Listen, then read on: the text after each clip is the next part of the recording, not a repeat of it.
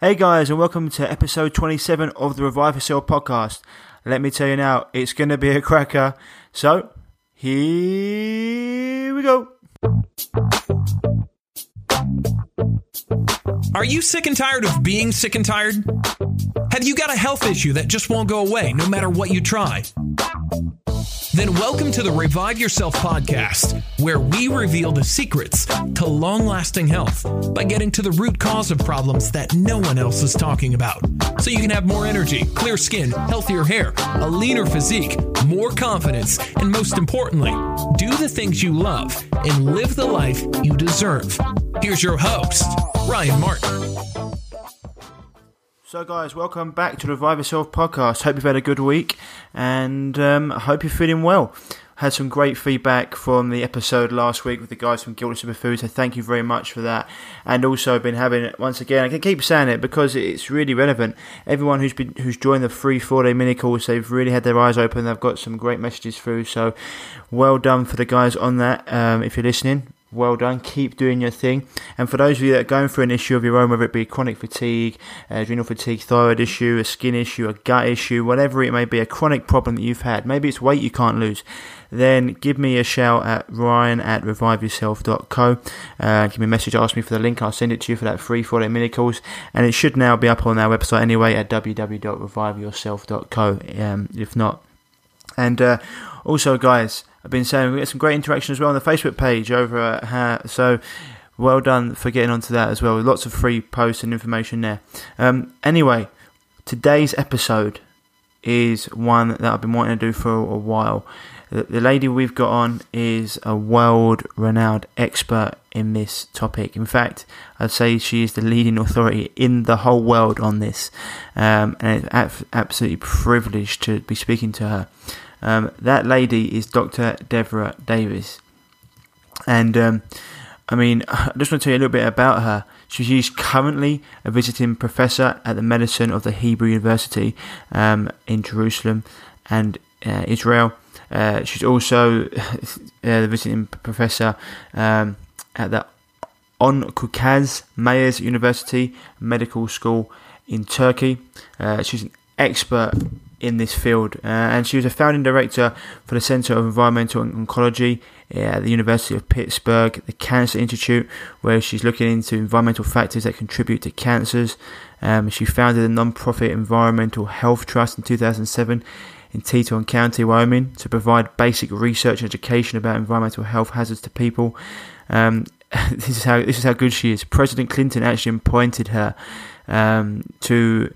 to be the newly established Chemical Safety and Hazard Investigation Board, to be on that board. That was from 1994 to 99, to be an independent branch agency that investigates, prevents and mitigates chemical accidents. She's also been a senior advisor to the Assistant Secretary of Health in the Department of Health and Human Services. She's counselled leading officials in the United States, the United Nations, European Environment Agency, the Pan American Health Organization, the World Health Organization, and the World Bank, and served as a member of the Board of Scientific Counselors of the U.S. National Toxicology Program from 1983 to 86, as well as various advisory committees to the U.S. Center for Disease Control and Prevention. She holds a Bachelor of Science in Physiological Psychology, and she holds a MA in Sociology from the University of Pittsburgh.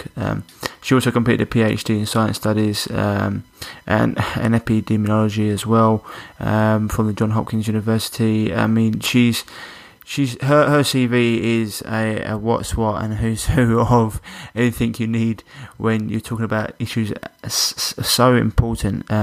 So important to humanity as this is an issue. Obviously, as I said before, we are the world is an experiment, and we are the lab rats in this. And we're talking about mobile phone radiation and Wi-Fi. It's something that it's only been around for about 30 years, and not to the level it is now. They were even talking about 5G and putting up pylons, which is something that we go into. So, without further ado, guys and girls, here she is, the lady herself, and as always, enjoy it, and I'll see you on the other side. Hey guys, and welcome to episode 27 of the Revive Yourself podcast. Today's episode is going to be a cracker, I already know that. We're here with Dr. Devra Davis, and we're going to be talking about the truth about mobile phone and wireless radiation. So, just quickly, Devra, how are you today? Just coming from Wyoming, so how's the weather over there? It's just gorgeous, cool in the mornings and warm in the afternoons. Oh, awesome. So, Devra, just quickly a little bit, we're going through background quickly, but she's part of a Nobel Prize winning team in 2007, and you can find her and her work at www.ehtrust.org. So, Devra, just quickly, how long have you been studying about radiation and wireless frequencies, and was it always your passion? No, and let me tell you, when I started out, I owned 3 phones. I do not any longer own 3 of them, but I was a big user, and when I first heard there could be a problem, I didn't believe it. I didn't want to believe it, and the more I looked, the more concerned I became. That was probably, it's been over a decade now that I first became aware of this issue. I was trained in cancer epidemiology, and so, of course, I knew all about the dangers of ionizing radiation and the lengths that we went to protect children, particularly in terms of CAT scans and X-rays, how you adjust the machines to their smaller bodies and their thinner skulls, because you don't want to expose them to too much radiation. So I began to look into what we know about non-ionizing radiation, otherwise known as microwave radiation, from cell phones and cordless phones and baby monitors and routers and so-called laptops. And the more I looked, the more concerned I became. And then my first grandchild was born. Now that's 12 years ago. So I guess at that time, when he was 9 months old, he could find a phone, turn it on, and play a game. Now at first I thought, wow, what a bright little boy. But that's when I started to look. And having served on the Centers for Disease Control Committee that set the standards for lead in children, where we determined there was no safe level of lead for kids, really, and we had to set the level at a feasible level. And now they've reduced it just about every decade. It comes down to now where they're currently saying there is no safe level of lead for children. Having worked with the CDC, I was aware that we went to great lengths to protect children, and I began to become puzzled about why we weren't doing more with respect to this and why we were assuming that everything was fine. I mean, the thing, why are we assuming it's fine? I think I've heard you say, well, you mentioned there about epidemiology, but you study environmental oncology, is that correct? Correct. And let me explain. I'm trained in both epidemiology and toxicology. Right. Now, epidemiology studies the past. Mm-hmm. It tells you what people were exposed to in the past, or what foods they may have eaten, or what activities they may have engaged in, and what vaccines or toxic substances they were exposed to. And then it tells you what diseases or problems they developed associated with those past exposures. Toxicology studies and tries to predict the future. What it does, in the case of developing pharmaceuticals, it studies animals under controlled conditions with specified species of animals, usually mice and rats, sometimes even fruit flies, rabbits, and looks at how they react to chemicals, for example, potentially a new drug to treat heart disease or cholesterol, and then determines the consequences for those animals. Now, the reason we study animals is to predict effects in humans and prevent them. So when it comes to drugs, we go to great lengths to study animals first, and then we do small pilot tests in small groups of people called clinical trials under controlled conditions. And then we allow drugs to be introduced. We don't, frankly, do a very good job, as you have yourself commented in the past, in monitoring the effects of drugs and other things on people once they're introduced. But we do go through this process that starts with relying on animal testing. Now, with respect to microwave radiation from cell phones and cordless phones and other devices, we have never gone through that same kind of test. And so we end up debating whether we have proof now of human harm from past exposures.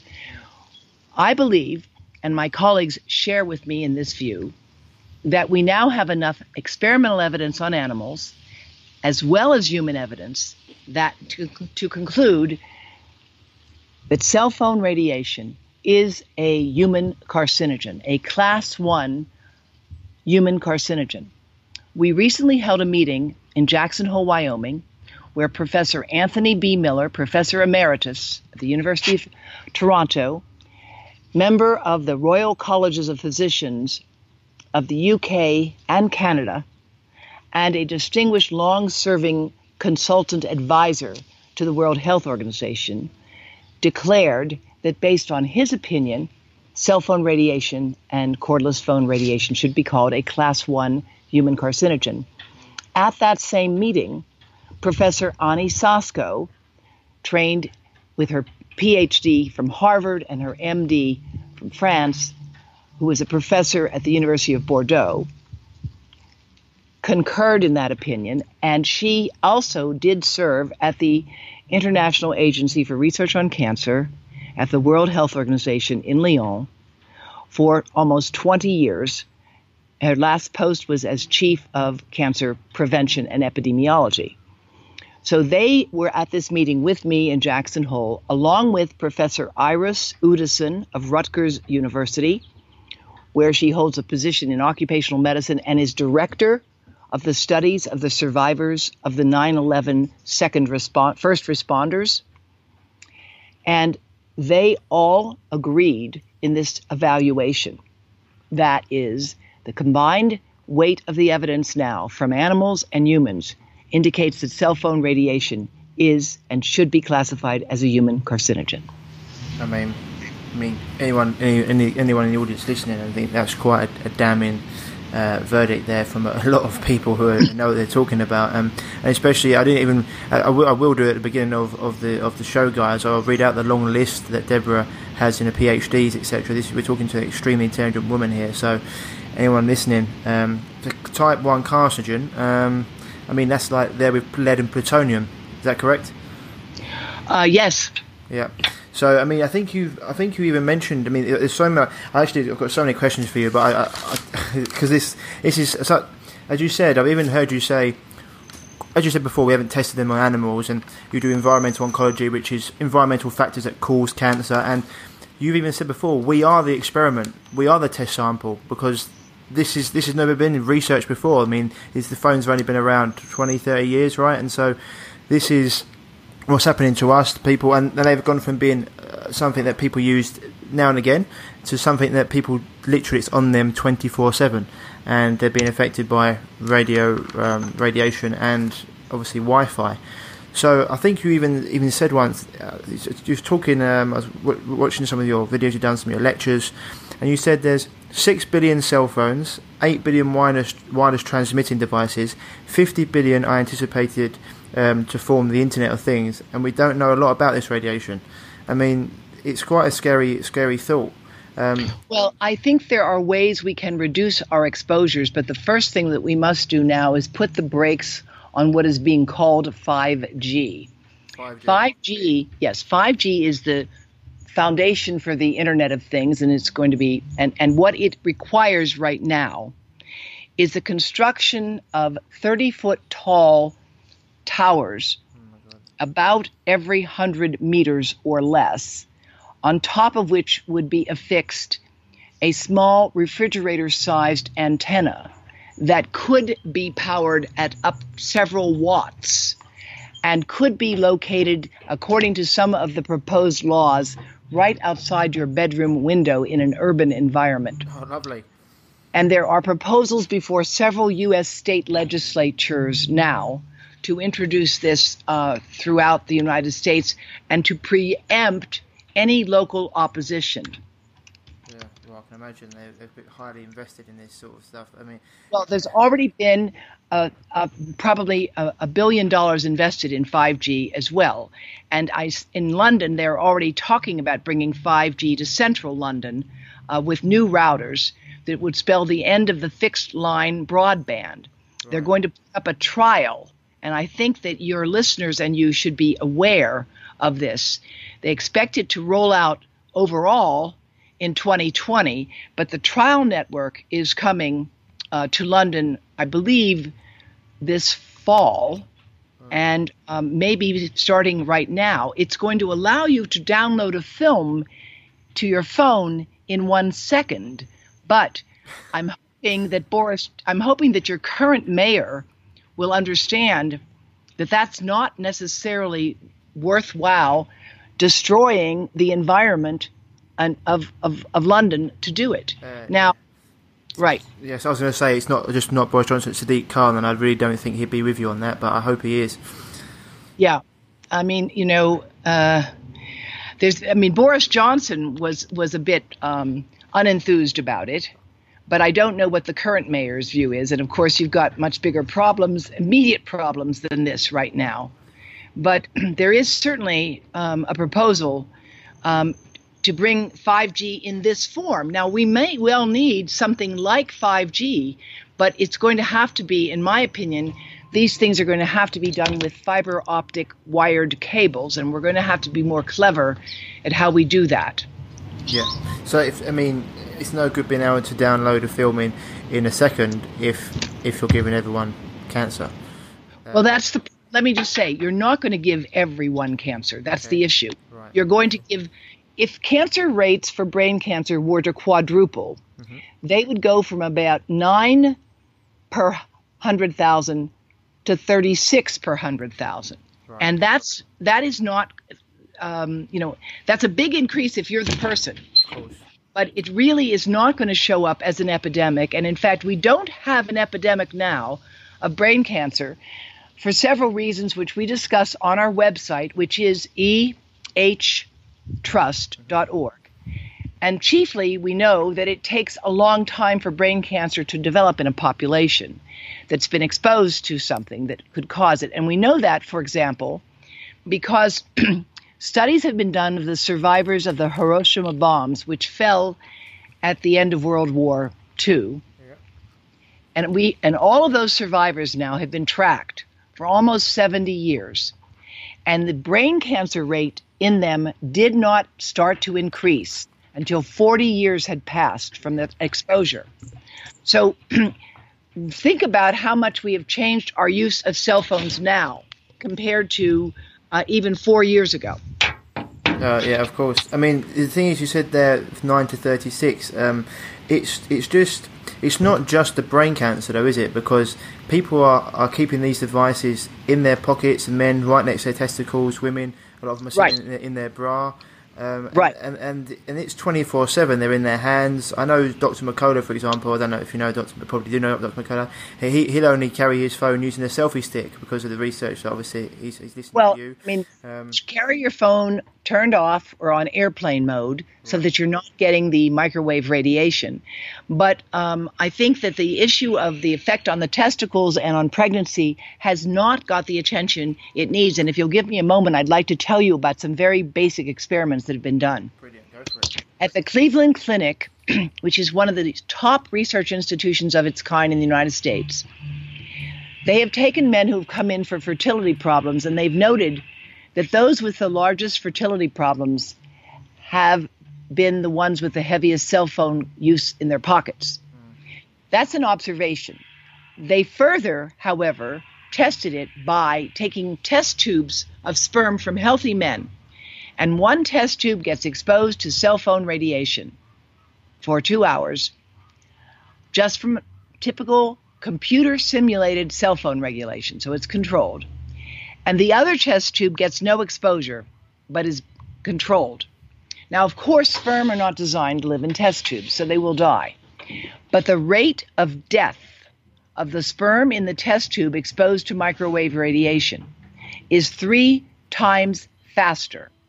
And now, as you know, there's something called mitochondria, which is the engine of our cells. And for sperm, they need that engine in order to be successful. The mitochondria, the engine driver of the sperm, of that sperm that's exposed to cell phone radiation, is severely damaged, 3 times more damaged than that of the unexposed sperm. I can just. I mean, just even without those tests being done, it just doesn't. If you're quite in tune with your body, you can actually feel these things on you, and actually, it's just uncomfortable. It just doesn't feel right. And you said, is it the same with pregnant women? What are the tests that you've seen done with Well, those? as a matter of fact, we're not allowed, after the Nuremberg protocols, of course, to experiment on people without their permission. Mm-hmm. How ironic it is, though, that we give people cell phones without explicitly telling them never to keep it on the body. Now, for pregnancy, here's what we know. Studies have been done in laboratories supported by NATO and the European Union that have taken animals that have established records of how to study them genetically and exposed them during pregnancy to cell phone radiation, like you would get during the day. And they have found that they produce lower birth weight babies with smaller brains, more damage to their liver and skin and to the hippocampus and cerebellum, which is the part of the brain responsible for impulse control and thinking. Now, these studies have been replicated many, many times, and they are generally ignored by the reviewing bodies so far, such as the International Commission on Non-Ionizing Radiation Protection, which says that the studies are not sufficiently high quality. Well, here's what we're doing. If we reject these studies, and I don't agree, I think they are of high quality, many of them. If we reject these studies and continue to give pregnant women cell phones without explicitly telling them to keep it off the abdomen, we are treating them like lab rats in an experiment with no controls. Yep. Now, in terms of human results, there are some limited data suggesting that women who keep phones in their pockets have children with more attention deficit disorders and behavioral problems. Really? But it's hard to know because if you look down the street, you will see many mums with their babies in trams, and they are on the phone instead of looking and talking to the baby. Mm-hmm. And the way infants learn to talk is by babbling back and forth to adults and eventually making sounds that become words. And there are studies showing that children and toddlers of mothers who use their phones more have delays in speech development. Yeah, I can imagine that being true. I mean, I've even seen saying. I mean, there's two things with that. I even what happens when children stop being connected to a parent and they said they're actually connected to a mobile tablet. That's going to be a problem, I think, coming up, because I've seen things being released like the iPotty and like the Fisher Price got a tablet cart, and so these children are playing with these tablets from day dot. And rather than interacting with their parents, that's going to open up a big can of worms. I mean, I don't even know, when they feel more connected to a computer screen than they do their actual mum and dad.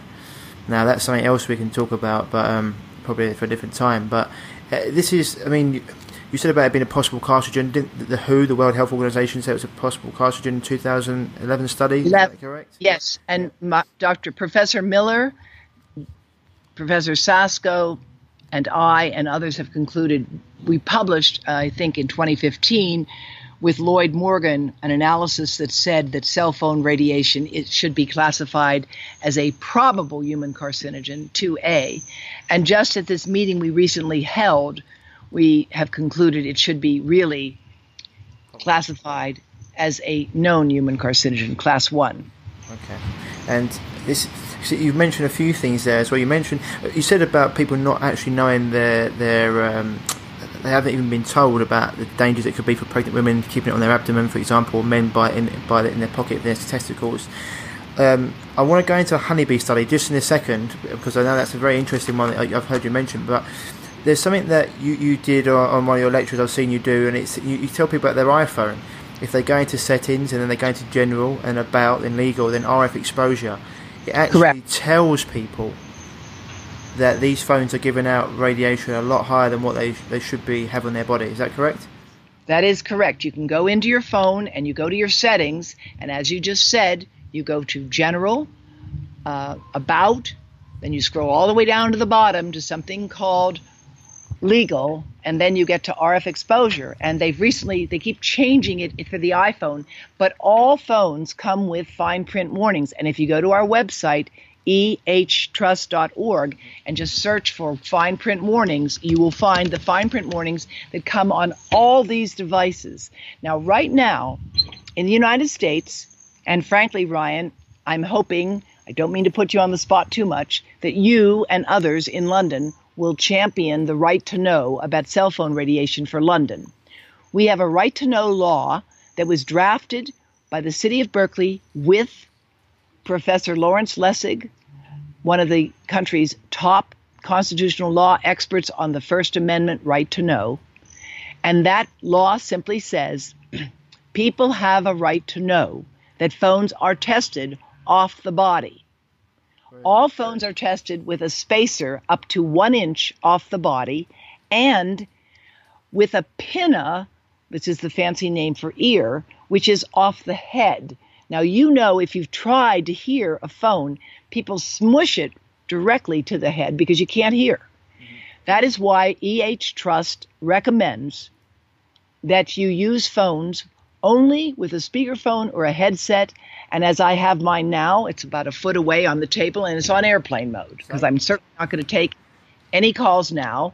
And I generally use it more as an answering machine, except if there's something very urgent, in which case I use it for short calls, because a long call should always be on a landline. So I'm hoping that you in London will organize a right to know law about cell phone radiation so that the information that is currently buried inside all of these devices will be made publicly known. And let me give you an example. A router or a baby monitor comes tested at 20 centimeters away from an adult male weighing 220 pounds, about 100 odd kilos. Yeah, 100 kilos. Yeah, more. And that device should never be kept closer than that, according to the manufacturers. Now, my advice is, I think baby monitors are overused and are only appropriate for very sick babies where you have serious health issues of concern. But the larger issue is that nobody is aware of this. And people in London, just like people in Berkeley and all over the world, have the right to know that devices are tested off the body. That's why the important developments in France really need to be more broadly appreciated. And I think that if you can develop a draft legislation on this issue, paralleling what we've done at Berkeley, it would give even more impetus to this effort, which is also being carried out in Cyprus and other countries. We definitely do need to get behind this and for people to know, because it's just, I mean, it's unbelievable. The thing is with this as well, Devra, is people generally are doing so many. This is the thing, they're doing so many other things wrong, general population, in terms of their health.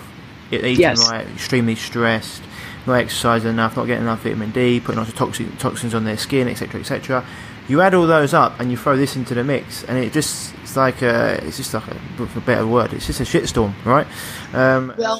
It can be overwhelming, but Ryan, just as you've said, you start with something simple. Mm-hmm. All right, you've said eat simple foods, right? Mm-hmm. Eat low on the food chain, live high in the watershed. Exercise is critically important, except not during periods of intense air pollution. All of those things you've advised your listeners, and I think now we have to say this.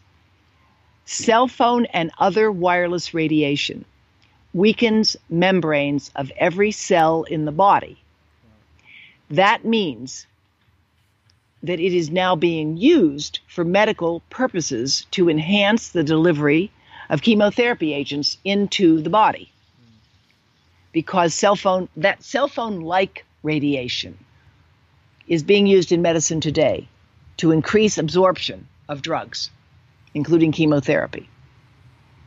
Oh, So whenever you're exposing yourself to cell phone radiation close to your body, you are weakening membranes, and any toxic material you may have breathed in or drunk or eaten will be absorbed more deeply into the nucleus of your cells.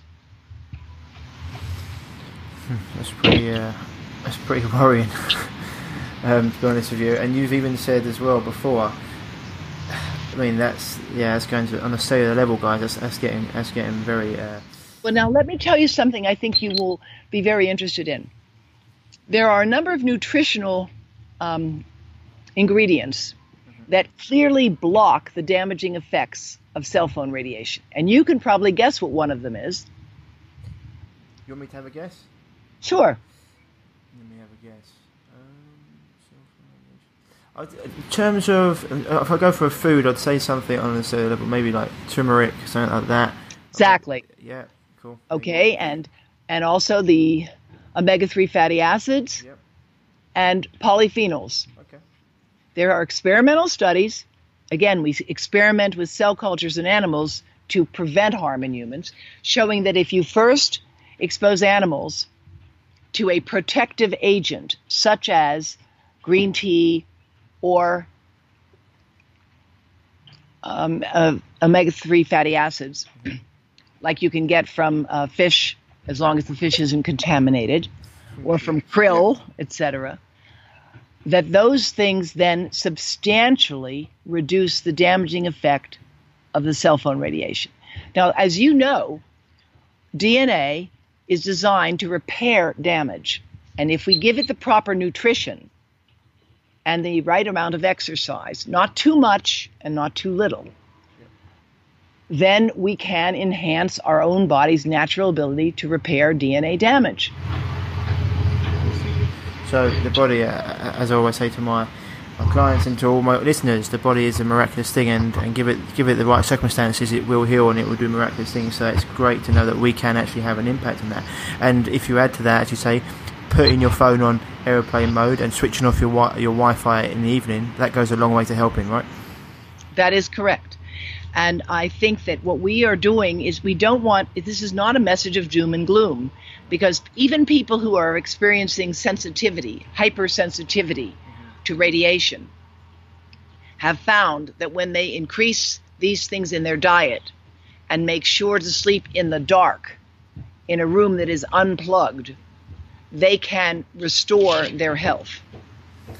The thing that you've mentioned as well before, Devra, is this, because you mentioned about how well it is now a type 1 carcinogen. I just want to go into this a little bit more, because I've heard you also say that since 1997, secondary insurers don't even cover health damages from wireless.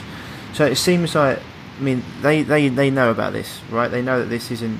Yes, they've known about it. Right, they have. Yeah, and so it all gets really slow. And thank God for someone like you coming out and actually speaking about it and coming out which they probably not very happy about. But it seems like this is... They've known this for a while, and just explain a little bit about the frequencies and the radio waves that mobile phones use. Is it similar to a microwave? It's identical to a microwave oven. The difference is the microwave oven has much higher power, up to 1,000 watts of 2.4 gigahertz, 2.4 billion cycles a second. The cell phone has less than 1 watt of power, so it doesn't work to have its effect through its power. But the signal in the microwave oven is continuous, so that it can cook food by moving basically by generating heat. Anything that contains water or fat gets heated in the microwave. And the microwave oven, you know, they all have a turntable in it, because the waves bounce off the metal walls, and if you don't move the object consistently, it will get cooked in one side and not in the other. Right. Well, the cell phone doesn't work through its power. It doesn't cook anything. But the radiation of the phone is irregular. It's pulsed. It's like... And it's that erratic signal over thousands of minutes, over hundreds of months, over a lifetime that results in the fact that people with about 800 or more hours of intense cell phone use regularly show a statistically significant increase in a very malignant brain cancer. And that same very malignant brain cancer, which is very rare in rats or humans, showed up in the largest animal study ever done by the U.S. government, the National Toxicology Program study. I mean, that's what you said. Let me go back a little bit. When you started that, you said it's fat and water, which is what a breast is, correct? Yes, and the breast, because it's all fat, should never have a cell phone directly next to it, because fat, of course, will absorb the signal completely. The reason why your head, of course, has a big, thick skull as an adult, and that actually absorbs more of the radiation, which is why a child with a thinner skull absorbs proportionally more than an adult.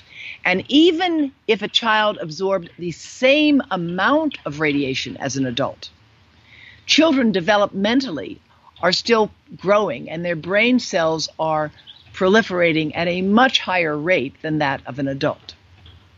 Yeah.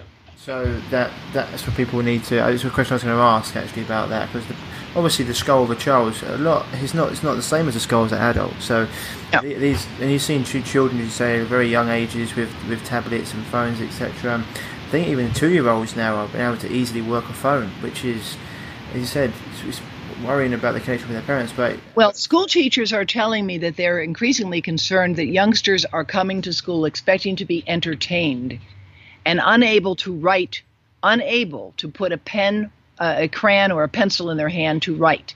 And writing, cursive writing, is believed to be critical to the development of empathy, being able to coordinate the eye and the hand, the brain and the hand, is thought to be really important to developing empathy and the ability to think about others. And teachers are saying that's missing. Yes. Yeah, that's worrying as well. It's got a bit of a double-edged sword, really, because it's just, as you say, people are constantly wanting to be entertained, and people understand the brain is like a picture machine. It sees images, and people, even when they're going to bed, their phones by their side, they're looking at things, they constantly be entertained. They can't even have a minute with themselves, which is another thing, which is added stress the whole time, which goes into. So it's not just the radiation with these things, although that's what we're here to talk about today. There's other problems that we need to look into as well. But just for now, you said that as well. I know you said about the bouncing off of metal and heating things up. So I've heard you say, being in particular, avoid using your phone in cars and elevators and trains because they can act like an antenna. Is that correct? Yes, that's exactly right. And in fact, under some circumstances, if you're in a car with your phone next to your head is the antenna. And that is why the only safe way to use a phone in a car is through the car radio. But then we have the issue of distractibility. And I'm very concerned because no one that I know of has measured what the radiation levels are inside cars, although I believe that the Tesla has lower levels inside it. Many of these electric cars they don't even have to test for the radiation. There's no requirement. Well, they run on batteries as well. I wonder what that's like. But they've actually put in Wi-Fi in cars now as well, Devra. So people are going to be having the Wi-Fi through them the whole time. They'll have a mobile hotspot in their own car. Yeah. Right. Phenomenal. And we have no idea what that exposure will mean. Nope. No, well, as you said, we are the guinea pigs, we are the experiment. I just want to touch on a couple more things and then I'll let you go because I know you've got your 12-year-old grandson there you want to spend time with. So, just quickly, you mentioned about the sperm and how it got affected. There was a study that you brought up and I heard you talk about it. It's really interesting, and it's the honeybee study. Can you just tell the audience a little bit about that? Well, there have been several studies on honeybees, actually, and you can find this again on our website, ehtrust.org. You can find information on our Facebook page for Environmental Health Trust, and I'm supposed to tell everybody to like us, which I don't quite know why, but please do, and please do use whatever you can to let people know about this growing an important issue, because we can do something about it. You know, you just like, as you say, with nutrition, you can control what you put in your body. You can control your exposures and that of your family. Now, with respect to honeybees, there are many different factors that are relevant to the decline in honeybees in some areas of the world. Neonicotinoid pesticides have clearly been identified as one important factor because they've been increasing in use, and where they've been increasing, there's been a decline, and there have been detailed molecular studies showing that they have an effect. But studies have been done where they've taken experimental beehives, 3 separate hives that are identical. One hive gets a cell phone in it, one hive gets no phone, one hive gets a cell phone in it that's not turned on. And after they looked at those hives after a period of exposure from the cell phone, they have found that the hives in which the cell phone was turned on, bees stop trying to work to make honey, and they stop coming back to the hive. The hive starts to look deserted because the cell phone radiation is damaging the ability of bees to do their job of making honey. And there have been detailed studies of the bee dance and the bee behaviors, which have been studied for years by experts in bee behavior. And they have all shown clear evidence that cell phone radiation damages bees. Now, one could say, well, bees don't make cell phone calls. Of course, that's true. But what this raises the question of is, what are the impacts over a long time of exposing bees and other animals to these kinds of radiation? Recently, a study was done also in India that looks really important, where they took people and measured how far away they lived from cell phone tower, and they measured the actual radiation in their homes, their amount of cell phone use, etc. Now, of course, subjective symptoms, headaches and things, were higher in people who could see the towers, etc. But people can dismiss that.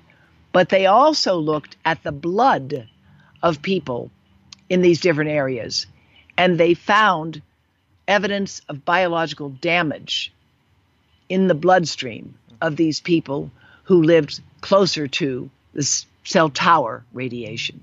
And I think that that is one very important indication that we've got to take seriously. We don't need to panic, because our society is made better by the emergency response capabilities we have. Commerce in Africa and developing countries is revolutionized, but we will be regretting it, and our grandchildren and great-grandchildren will be regretting it if we have given them, in exchange for this technology, a burden of disease unlike anything the world has ever known.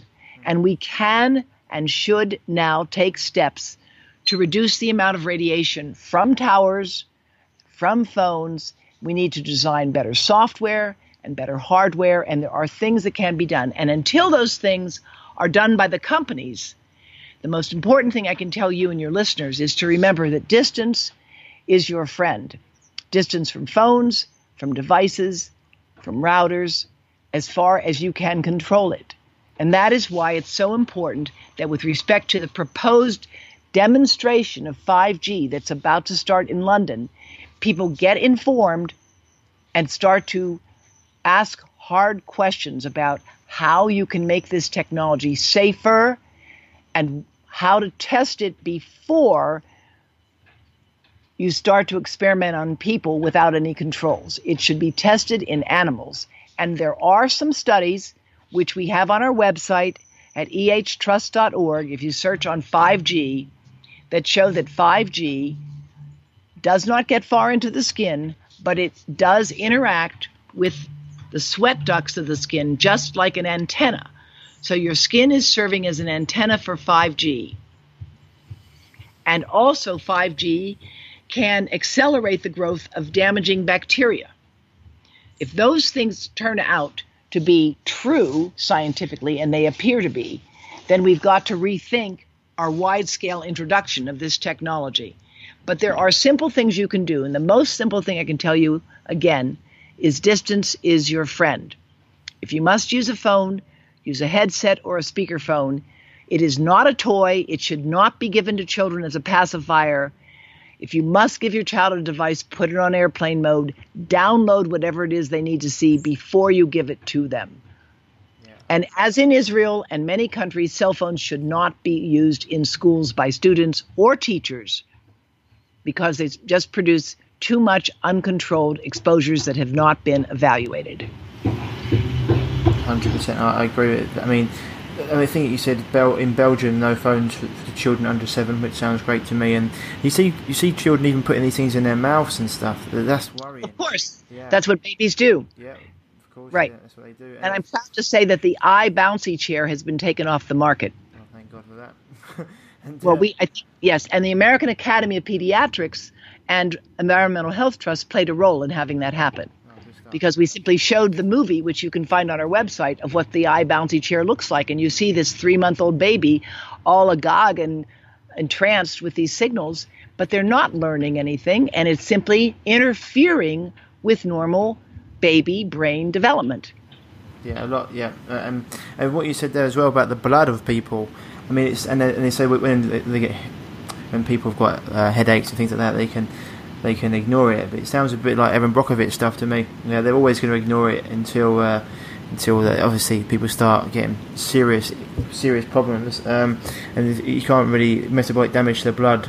You can't really ignore that. And you've mentioned before, but a lot of these tests, there's lots of inconsistent results. The last thing I want to touch on before I let you go, Devra, because I know you've got to go. People get there's so many inconsistent results around this, and you said. Some tests have shown that there's no correlation between any sort of disease or anything when it comes to mobile phones. But you mentioned this being sponsored research and these companies calling for research rather than funding it. So, what do you mean by that? Just quickly. Well, what we have shown is that if you look at the studies that have been funded by industry. What you said, sorry, Deborah, quickly. You said they wargamed the science. That was the quote you used. That is a quote from my book. My book is called Disconnect, The Truth About Cell Phone Radiation. I always forget to tell people about it. You can get it on Amazon. Please buy the one with the Hispanic young man on the cover.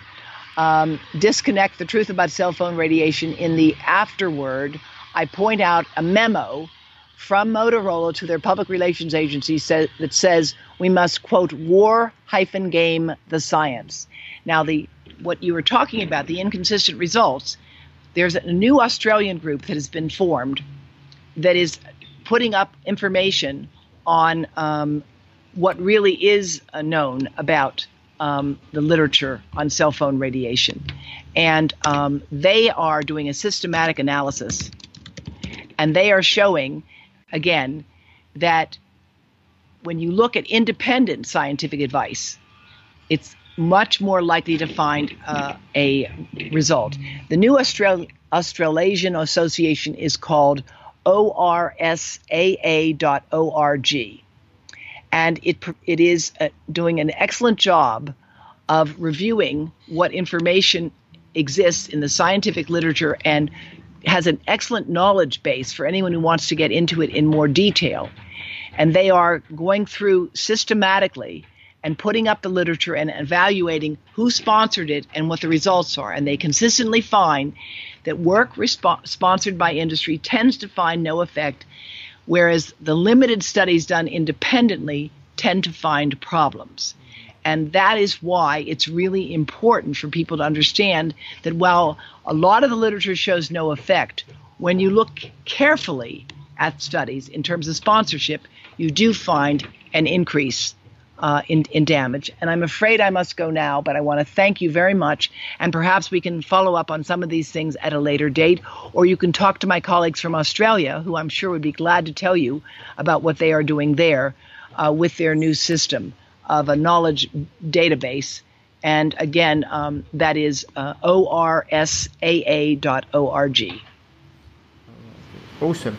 Thank you very much, Devra, for that, and for giving us your time. Go and have some playtime with your grandchild. But thanks once again for that. And yeah, we definitely will get you on the show. Back on All the right, show. thanks. That was brilliant. Thank you. Soon. Thank Bye-bye. you, Ryan. Thanks for what you're doing. Bye-bye. So, guys, that was Dr. Devra Davis. What an interview. I think that's definitely opened some minds and definitely answered quite a few questions that a lot of you have had and have been asking me, especially around aeroplane mode, how dangerous these phones actually are, the impact they're gonna have, what you can do around it. Obviously, you said going wireless. Actually have internet that's connected to cables. Have wires. Turn off your Wi-Fi at night. Put your phone on airplane mode, especially if you use it as an alarm by your bed. And now we've got to start to look into this 5G and see how we can impact that positively, because I know that there's actually another guy I actually want to get on and talk to this about, because some people experience severe sensitivity to phones, other people don't. But when you're talking about pylons and these towers quite close to your house, I mean, as I said in the episode, it's Erin Brockovich stuff. Wait until it happens to you. All these scientists obviously say there's no connection, etc., because big payouts if there is, and obviously they've got lots. It's actually said billions of pounds have been put into this already, so they tend to get the result they want, because everyone's got a price. But we really need to be as all as one on this, because it's going to affect everyone, and especially the little ones growing up. They're getting exposed to. You see babies putting their phones in their mouth, always on tablets, etc. And as I said, something I really want to talk about another day is what happens when people or these children start getting more connected to a tablet or a phone than they do their parents, and then how much it actually affects their brain, etc. as well. It's a dangerous topic, and as I said before, hopefully that's answered quite a few questions for you. Any questions you have got around that, send them to me at ryan@reviveyourself.co. Happy to answer them. And as always, as I would like to mention before, guys, I said at the beginning of the show, if you're dealing with any sort of chronic issue around adrenal problems, thyroid issues, gut health, skin issues, maybe even weight gain that you can't seem to get rid of, sleep deprivation, whatever it is, hormone imbalances, then give me a shout and I'll give you the link to that free 4-day mini course. It should be on the site at www.reviveyourself.co, and pop over there for any articles as well. And you can also find us on Facebook at Facebook.com/Revive Natural Health, and at Instagram at Revive_yourself as well. So guys, that's it for today's episode. It was a cracker. Please let me know what you think. Please share it with your friends, because it's such an important issue and it does affect everyone. And as I said before, this is the thing, it's all the accumulation of these things. It's not the phones on their own. As you said, there's things you can do, but then it's a bad diet along with that, and no exercise, and not getting enough vitamin D, and not drinking the right water, and putting all these toxic chemicals on your skin, etc., etc. It's only so much of a burden your body can take before it says, no, I can't deal with this anymore. It's only got a certain toxic threshold before you start to get problems. And wherever your genetic weakness is, that's where those problems will come through. So anyway, guys, that's it for today's episode. As always, stay happy, stay healthy, and I'll speak to you next week. Bye-bye. If you're struggling with gut issues, such as gas, bloating, constipation, diarrhea, indigestion, heartburn, and want to finally be able to eat the foods you love without the crippling after effects, then don't forget to head over to reviveyourself.co and pick up your free copy of The Healing Health Paradigm today.